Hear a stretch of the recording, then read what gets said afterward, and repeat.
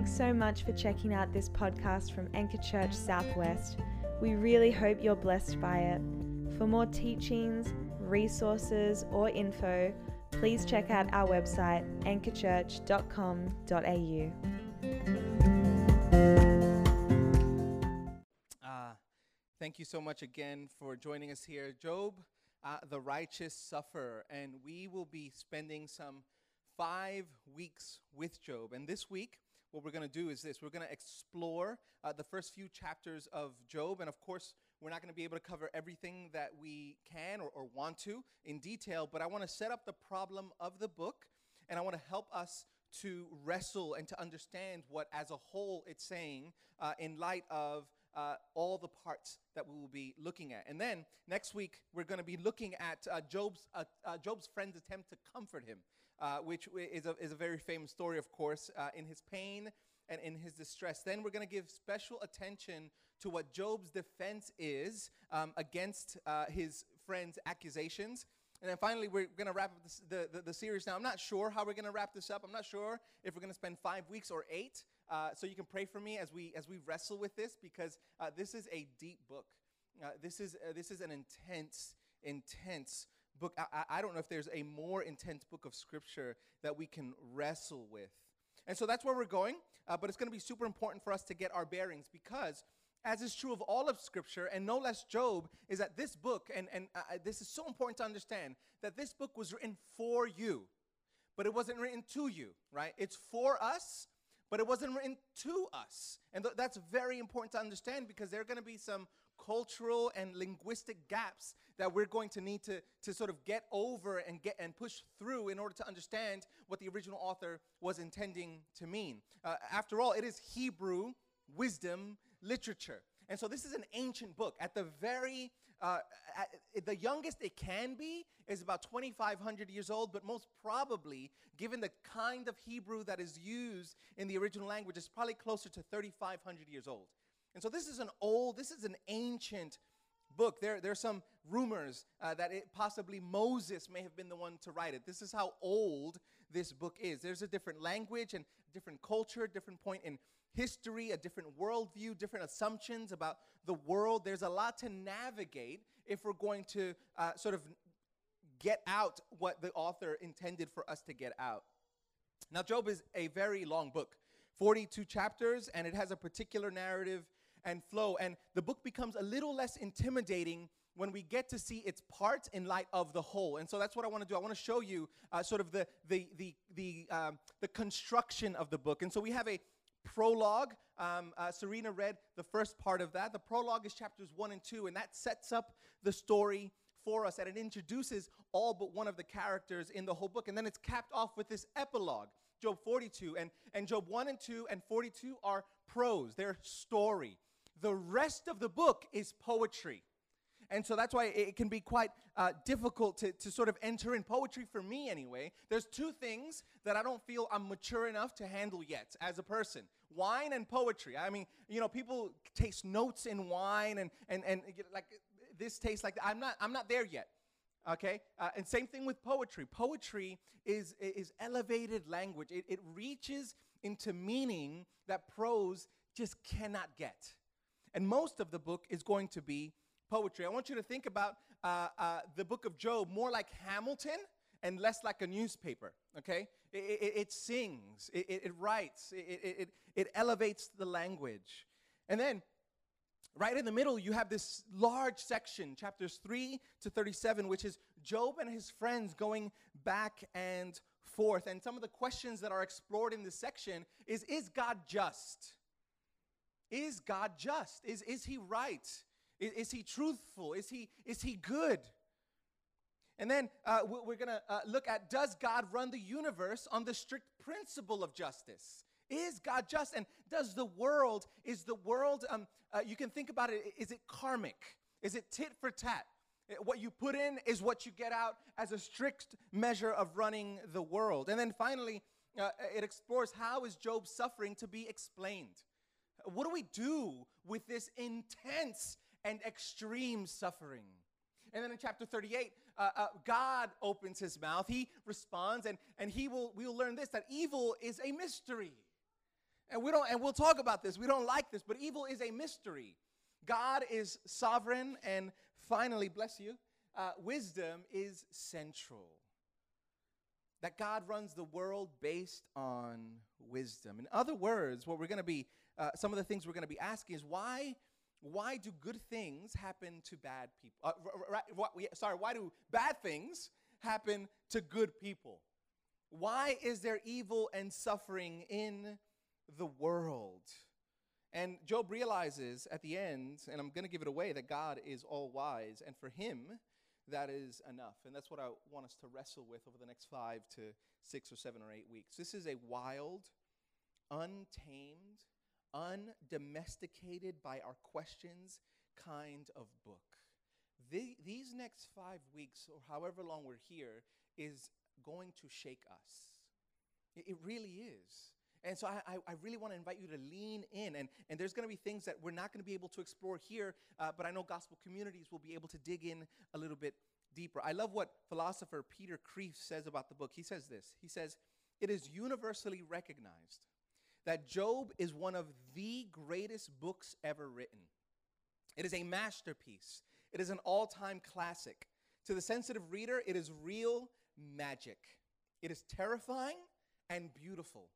And beautifully terrifying, and terrifyingly beautiful. It is fascinating and haunting, teasingly mysterious, tender, and yet powerful as a sledgehammer. It can be obsessive as few books can." Terrifying? I mean, we often, particularly as modern readers, we don't come to the scriptures to be terrified, right? We come to be comforted. We come to have our answers, our questions answered. And while by far I'm saying there are sufficient answers to some of these questions, it's a terrifying book. It's not a sweet story, as it were. And we're going to end up questioning some of our questions, rethinking some of our answers, because every single one of us, every single one in this room has either thought about or will think about this desire to have these questions answered. Why do bad things happen? Why do they happen to good people? Why is there evil in the first place? What do we do with pain? And we're going to face this ancient dilemma, and that you've all heard before, most likely, that if God is all powerful and if God is all good, there's no possible conception, there's no way that evil can exist. But because evil exists, we know this. There's no way God can be all powerful, and no way that he can be all good. This is the so-called problem of evil. And now I'm all about, if you know me, if you know this church, we're all about setting right and clear expectations. So let me just set it up right now, as clearly as possible. The book of Job does not give us an answer to why there is evil and suffering. It just doesn't. And as we travel together, and I'm going to encourage you, go away and spend the time to read these 42 chapters. As they go back and forth, Job and his friends, it's hard reading. But I promise you that you will not leave unchanged after you read this book.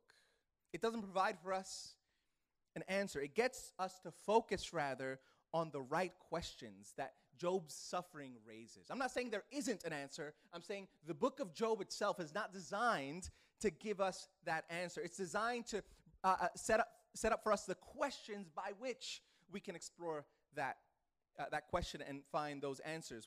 But I'm getting ahead of myself here. But the book of Job, it really explores these three things. It explores this triangle of tension, right? This is like a three-way tug of war, where there's God's justice at stake. Is he right? And this is a real question for us. Is he right? The retribution principles, on the other hand, the retribution principle says this, that if you do good, you get good. And if you do bad, you get bad. It's karmic in essence. And then Job's righteousness. Is he right? Was Job actually good? Did he deserve what he got? The question of unmerited suffering. And Job's friends will defend the retribution principle. And then Job will defend his own righteousness. And this angry young man called Elihu later on in chapters 32 will defend God's justice. Now, I'm almost done with the intro. The last thing I want to say before we get into it is that the goal of this series is not just to wrestle philosophically or theologically with the reality of evil, but it's actually to equip us to live, suffer, and die well. Like, that's what we want to do here as we preach through the book of Job. I mentioned last week that one of the primary reasons why Christianity took over the world in the first few centuries after the life, death, burial, resurrection, and ascension of Jesus was because Christians were able to suffer well. That was one of the primary reasons why they grew. And so my hope, my prayer is that we would be equipped with a healthy theology of suffering and that we wouldn't be a people of pat answers. Who here has been served well by pat answers? I want to help us to become better sufferers and better comforters to those among us who are suffering, while not shying away from the hard questions that suffering present to us. I want to avoid trite and cliche answers to suffering. I love what Anne Lamott says. She says, human lives are hard, even those of health and privilege, and they don't make much sense. This is the message of the book of Job. Any snappy explanation of suffering you come up with will be horse poop, scubala, she says, right? It doesn't serve much. And ultimately, my hope is that we would see Jesus, the God who has come down to not just show us a way, but that through his broken and suffering and painful experience, he has become the way. And so that's where we're going, and this is what we get to kick off today. So before we do that, I want you to help me to pray. Father, thank you for your goodness to us. Thank you for enough health and enough energy, Lord. I pray that you would help us to meet you in this book, in this ancient book. I pray that you would help us, Lord, to wrestle with our suffering well. I pray that you would help us to know that even when we don't, that you are there with us.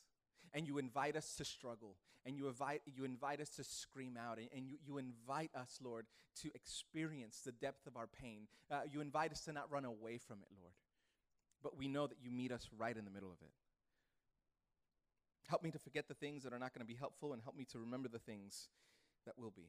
And more than anything, may the words of my mouth and the meditation of my heart be acceptable in your sight, O Yahweh, my rock and my redeemer. And the church said, April 2016 is when the trajectory of our lives would change forever. Catherine had gotten into this car accident, this fender bender. It wasn't too bad. I mean, it shook us up.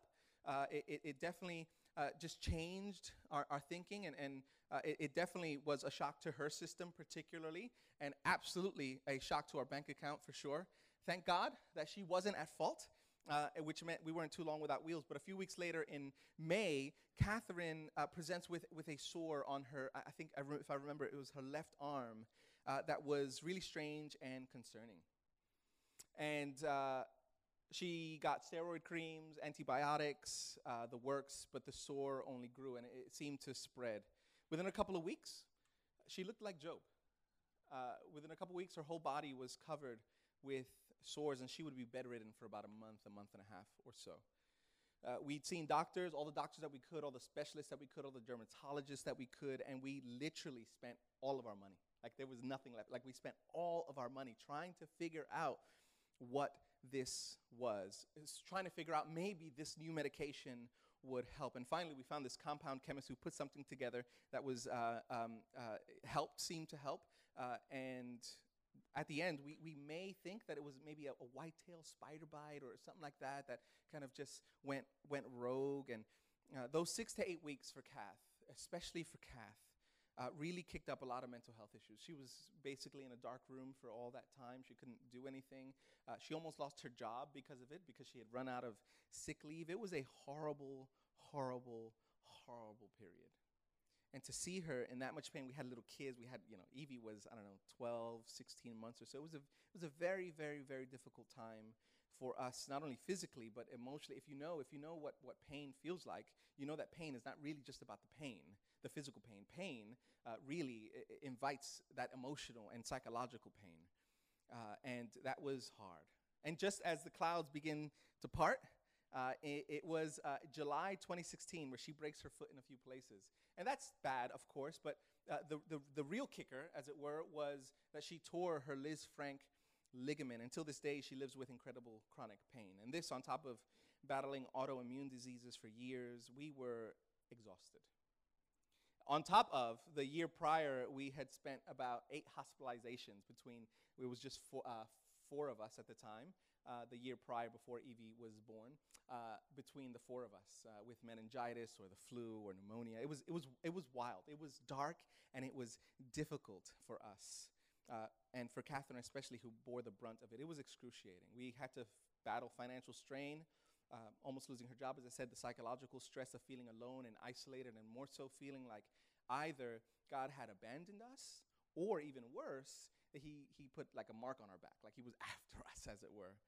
And I don't say any of this to garner any kind of false sympathy or pity, but as I thought about this series, as I've wrestled with this series, and as I've wrestled in prayer for you, the questions that swirl in our minds when we think about pain and suffering, I want you to know that we are not strangers to it. We've been to the country of suffering. Our passports are stamped, right? Like we know to one degree or another what it means and what it feels like to feel like God has abandoned us. I want you to know that preaching on the book of Job is not just a thought experiment for me, as much as I love thought experiments, right? And some of you would know, like, we stay up way past our bedtime, right, talking philosophy and theology, drinking black coffee till 2, 3, 4 a.m. in the morning. I love thinking, but this book is going to push us far, far further than thinking. Thinking will not be enough. Scripture, and the book of Job in particular, will not ask us not to think. If any preacher, if anyone ever tells you, who calls himself a Christian and tells you that what you need to do is think less, walk away. Scripture pushes us to think, and it pushes us to the very limits of our thinking. That's the whole point. Not that we stop thinking, but we continue to think because it makes sense. But it's going to push us past thinking. Remember that the book of Job, while it involves suffering, it's not ultimately a book about suffering. It's a book about wisdom.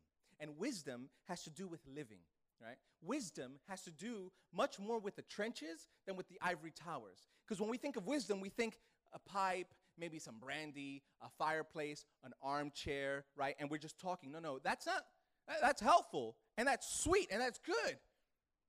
But wisdom is about the trenches. Wisdom is about living. Wisdom teaches us how to live in the world that we find ourselves in. And if we're going to live well, and if we're going to persevere in Jesus, we need to up our game, especially in the West, regarding what we think about and how we plan to persevere through suffering, period. Because even if everything goes well from here on out, for Catherine and I, we will still live with chronic pain in one form or another in this. It's a fixed reality in this world and in our life. It's a fixed reality in Job's world. And my hope is that as we travel together, we would dig deeper and hold on to God as our only hope. And it starts here. Now, I want to focus on chapter 3, which wasn't read. I'll read it in a moment. But I want us to look at what chapters 1 and 2 are doing and what they're not doing. Right? Job is both prose, as we spoke about, and poetry. And it's incredibly important for us to understand that this sits within the wisdom tradition of Israel. That's so important for us to get, because it's not designed to give us a literal historical record of events. It's designed to teach us a true lesson about the mystery of suffering and who really is wise. And so chapters 1 and 2 really sit in the background of what is happening in the book. It sets up the story. Chapters 1 and 2 set up the story for us, and it wants to convey very specific information about who I think is a real historical figure named Job from Uz, a non-Israelite who knew and feared Yahweh. And the point of this heavenly scene in chapters 1 and 2 are not to teach us about the operations of heaven. That's clearly not the point. That's not what the author is trying to do for us, and speculation will only get us thus far. The goal is to set up the true character of Job in light of what his friends will say. This is what I mean. That the purpose of the prologue of chapters 1 and 2 is to help us understand that Job truly is a righteous man. By all accounts and all accords, he is good. Even in the sight of a perfect and holy God, from God's perspective, Job is good. That is not to be questioned throughout the book.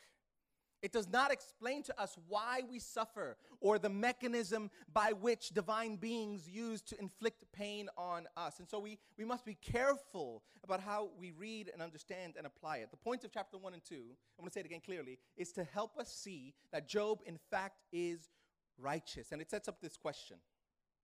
Does he obey God because God blesses him? That's a question we need to wrestle with.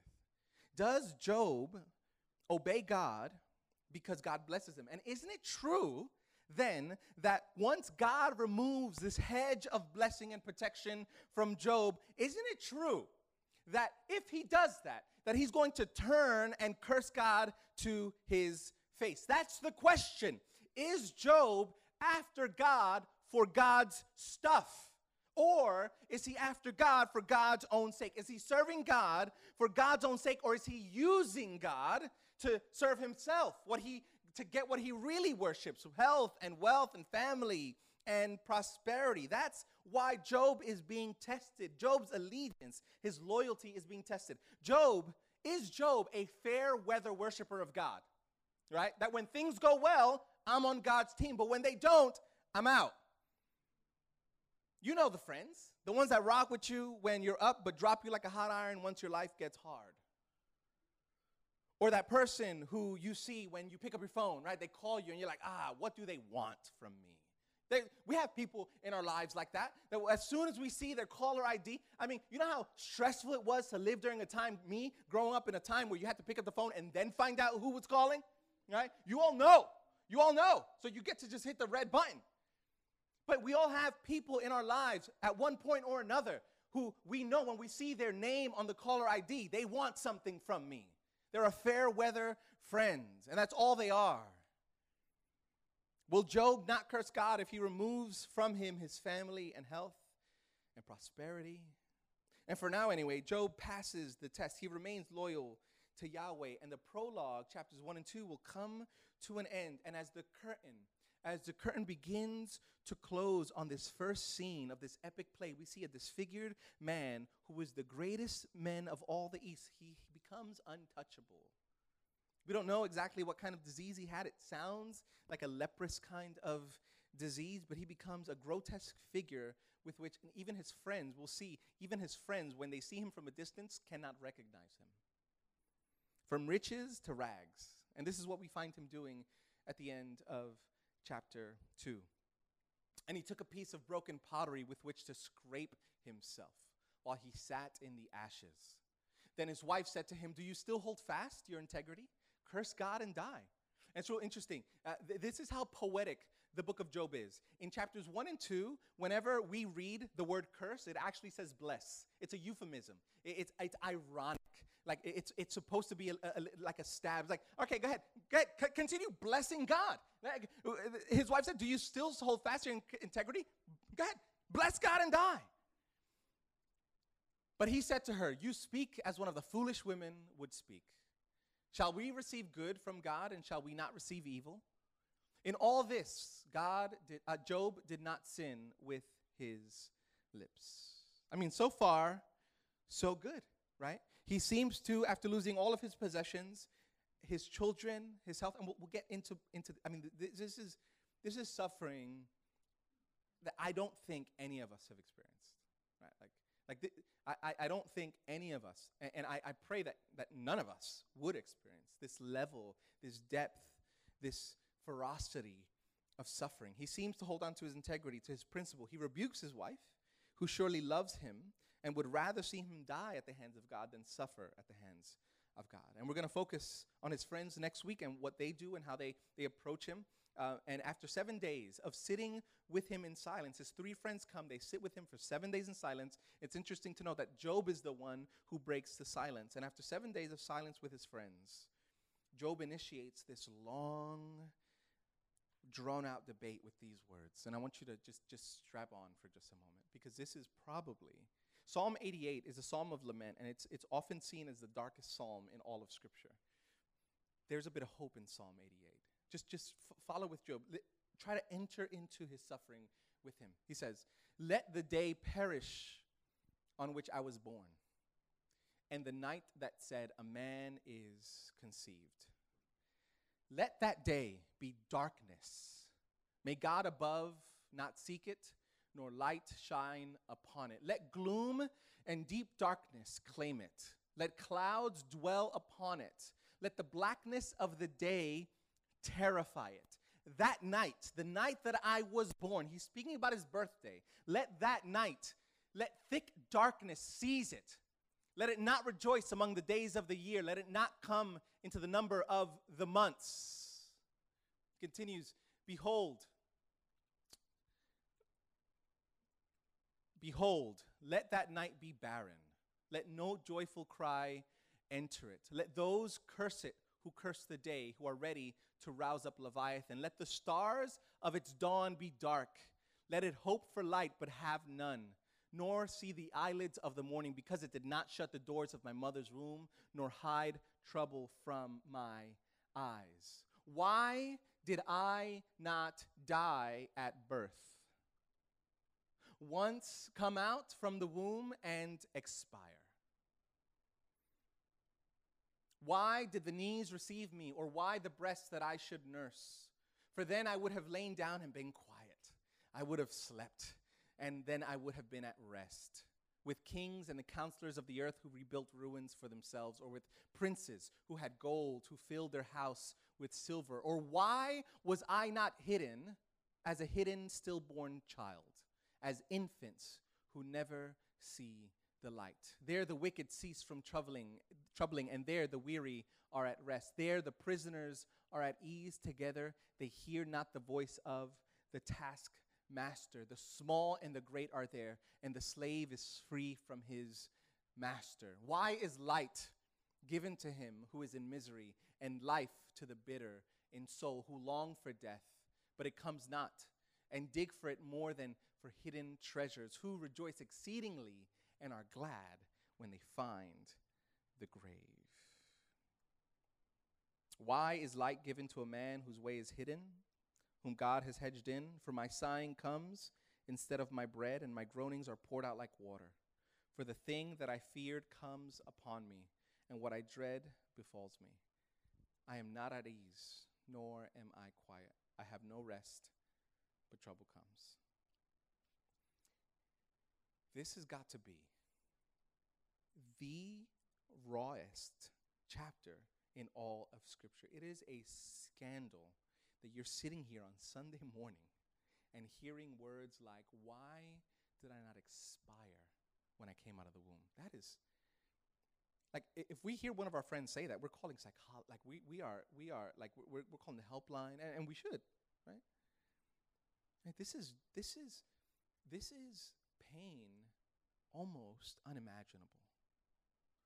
And as an aside, before we comment on what's going on here, this is going to sound strange, but I'm deeply encouraged that something like this was not edited out of the Bible or sanitized. Many of us have views of Scripture that somehow, Scripture is just light, right? It's just meant to make us feel good directly. But this wasn't glossed over. Scripture is not a collection of sterilized stories. It's the record of God's dealing with humanity, mess and all. Now, we don't know how long it's been from the onset of Job's losses and disease to this point. We know at least it's 7 days. We know that in chapter 2, he rebukes his wife, and he seems to still be holding it all together, but he moves. And if you've been through any kind of suffering, you know that it is a roller coaster, right? And if you've been a Christian for a while, maybe through your suffering, you've said things like, I trust God, and the next day, you're cursing the day of your birth, right? Like suffering isn't linear. Our journey through suffering isn't just from A to B to C. Oftentimes, it's A, M, B, F, Z. You're back at A, right? That's how suffering works. It's not like this old wooden roller coaster that just goes up and right. That's how we think about. Oh, we're a bit up, we're a bit down, we're a bit up. No, it's one of those Six Flags Great Adventures, whirly whoops. You're on the side. You don't really know if you're going forward or backwards. That's what suffering feels like. It's not this old up and down wooden roller coaster. This thing is metal and it's ferocious. And for a while, Job holds it all together. But then in chapter 3, we see him disintegrating. Jeremiah will say something similar. The prophet Jeremiah, he says, "Cursed be the man who brought the news to my father. A son is born to you, making him very glad. Let that man be like the cities that the Lord overthrew without pity. Let him hear a cry in the morning and an alarm at noon, because he did not kill me in the womb. So my mother would have been my grave, and her womb forever great." That's dark. While Jeremiah is speaking this ways to God, Job's distress is even more acute because he's not even speaking to God. He's speaking to thin air. It feels much more like a complaint in the wilderness rather than a lament of the Psalms. And at the heart of Job's complaint in chapter 3 is his desire to end it. I mean, my man is at the edge of a 9-foot balcony looking, like really questioning, should I just go? And the thing is that he had 7 sons, 3 daughters, right? This number of complete perfection. He had incredible riches, like he could never run out of, he could have done whatever, he could never run out of money, ever. Ever. He's the greatest of all the men in the East. He says, that is not worth it. I would have rather to not love and lost. It is a modern myth to say I'd rather love and lost than to never have loved at all. Not for Job. Not for Job. He said, I would rather have had none of it than to have that and then to have what I'm experiencing now. Have you known such pain? Such total despair? Do you have room for it in your spirituality, in your discipleship? Do you have a category for this type and this level of pain and suffering, both physical and psychological? Not as a category somewhere out there in the ether, somewhere where maybe someone in some impoverished country could experience, but here in this room, in this community, in those you love, in yourself. Furthermore, is there a category in your mind that a Christian, someone who knows the gospel and trusts Jesus for their salvation, do you have a category in your mind that these intense emotions are possible for them to experience and express? Because if not, we're at risk of a couple things. First, we're going to cut ourselves off from reality. Like, period. Life is hard and painful however you cut it. And yes, of course, there's a spectrum of gruesome and extreme pain and suffering. But remember, as Alamant said, even the best lives are riddled with pain one way or another. And to deny this, to deny the fact that all of our lives at one point or another, or maybe for a prolonged and protracted period of time, we will experience pain. If we deny that, we live in a fantasy world. We will be ill-equipped to handle the harshness of life. We live in a very buffered world, right? But even in our buffered world, where we protect ourselves because of our car insurance and life insurance and the opulence with which we live, even then, suffering sneaks in. Kids rebel, spouses leave, we get cancer, loved ones die, we get into a freak accident, we're betrayed by a friend, the market crashes, we lose our savings. Somewhere, somehow, we will experience grief, and the question is, be prepared to face it. So what do? How do we face a suffering like this? How do we understand suffering like this, even if we haven't suffered yet to this level? And I pray that none of us do. Is there anything we can do now to prepare ourselves to suffer well? The first thing I want to mention is that suffering is a mystery. We need to have a category for mystery. Now, I don't mean to say that all of the specific ways we suffer are mysterious. That's not what I mean. Often we suffer as a direct result of our sinful choices or our stupid choices, right? We can see that in our lives, we suffer because we've done something stupid or done something sinful. For instance, my knee. Now, you're sick of hearing this. I promise this is the last time I'm going to mention it, right, from up here, right? But let's just take that. Like, that's some of the worst pain I've ever felt, like ever. Like, but why? Why did it happen? How did it happen?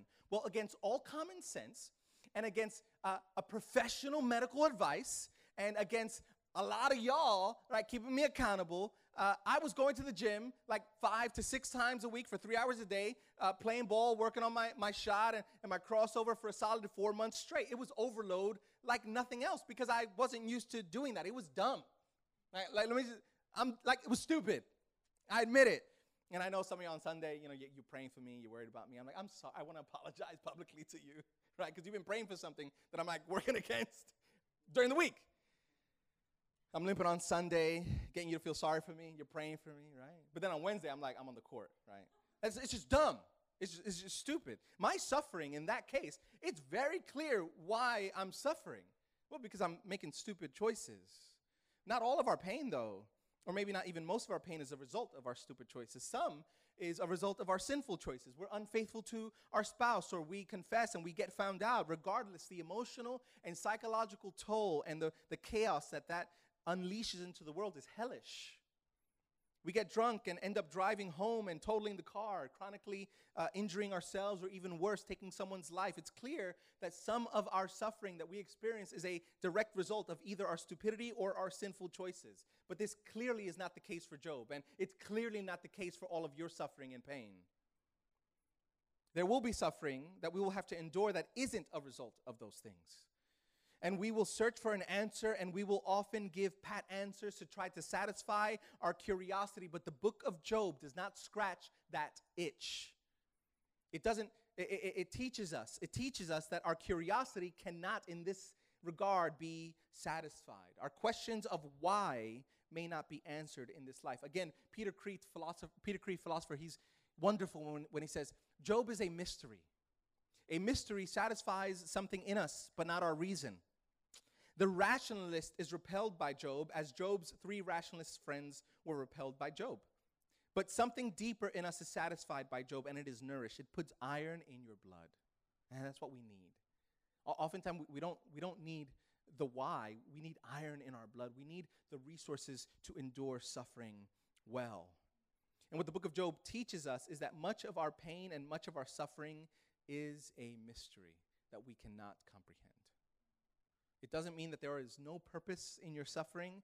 It means just that we may not be privy. We may not know what that purpose may be. Remember, only us readers read the prologue. Job has no idea. Job is completely oblivious to the heavenly scene. And so the first thing that the book of Job teaches us, and what our own suffering will teach us, is that suffering is a mystery. The second thing is that suffering exposes us. Suffering will expose your assumptions about who you are, about who God is, and about how you think the world will run.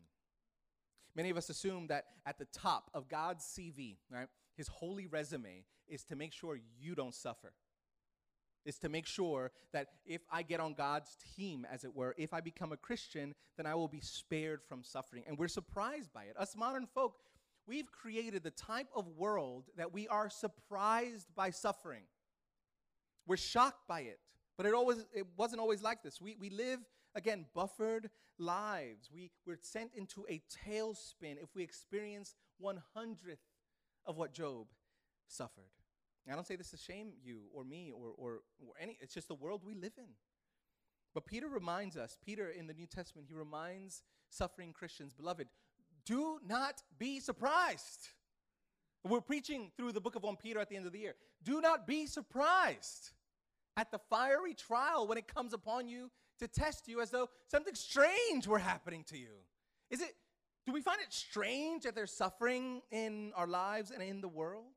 He says, my loved ones, listen, don't be surprised when you suffer as if something strange were happening to you. But suffering in our world has become this alien intrusion to the point where we are in the modern West, and I say this like with full confidence, we are the absolute worst culture in all of recorded human history to prepare people to suffer well, period. There's no purpose for our suffering in our culture. There's no way that it could serve a purpose, because if the purpose of our lives, who here has not said, Christian or non-Christian, all I want you to be, all I want for my kids is for them to be happy, right? That's all I want, just for them to be happy. Where'd we get that from? Where have we ever learned in Scripture or in life that life is about happiness? Because if life is about happiness, suffering serves no purpose. But if life is about holiness, if life is about becoming free worshipers of God, that we're not worshiping God for what he gives us, but because of who he is, then suffering then begins to serve a purpose. Our assumption about God is that his primary job description is to deliver us from suffering rather than be with us through it. And when he doesn't deliver us from suffering, we begin to live the debates that Job is about to enter into, and we either go on a sin hunt in our lives, what did I do to deserve this? Or we blame God and we think him a derelict father who isn't watching out over us. And that leads us to the third thing that the book of Job and our own suffering can teach us, and it's that suffering tests. This was the primary motivation for the accuser in the prologue. He wanted to test Job's allegiance. Will he still serve and obey Yahweh if he removed this hedge of protection? In other words, is Job a gold digger? Is he a gold digger? Is he with God for his riches, right? Someone who enters into a love relationship with someone just for their money, and if that money and when that money runs out, then they bounce.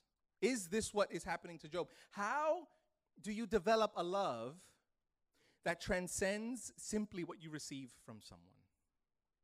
This is what the book of Job will help us wrestle with. The late Tim Keller, he says this: how can you move from loving God in a mercenary way, which means it's disconnected, to loving God for something else, loving God not for God, but for something that God can give you? How can you move from loving God in a mercenary way towards loving God himself?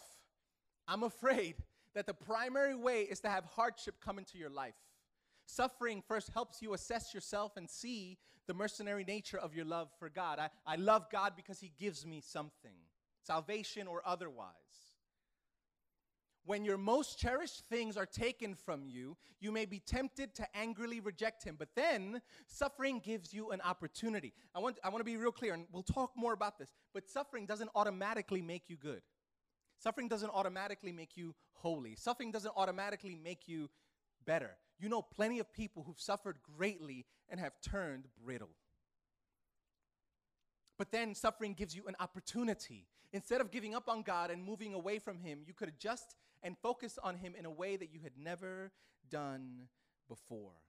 You see, C.S. Lewis was right when he said that God will whisper to us in our pleasures, speak to us through our conscience, but shout to us through our pain to rouse a deaf world. Suffering, even unjust suffering, gives us the opportunity to do the things we need to and ultimately want to do, which is love God with all of our heart and all of our soul and all of our strength.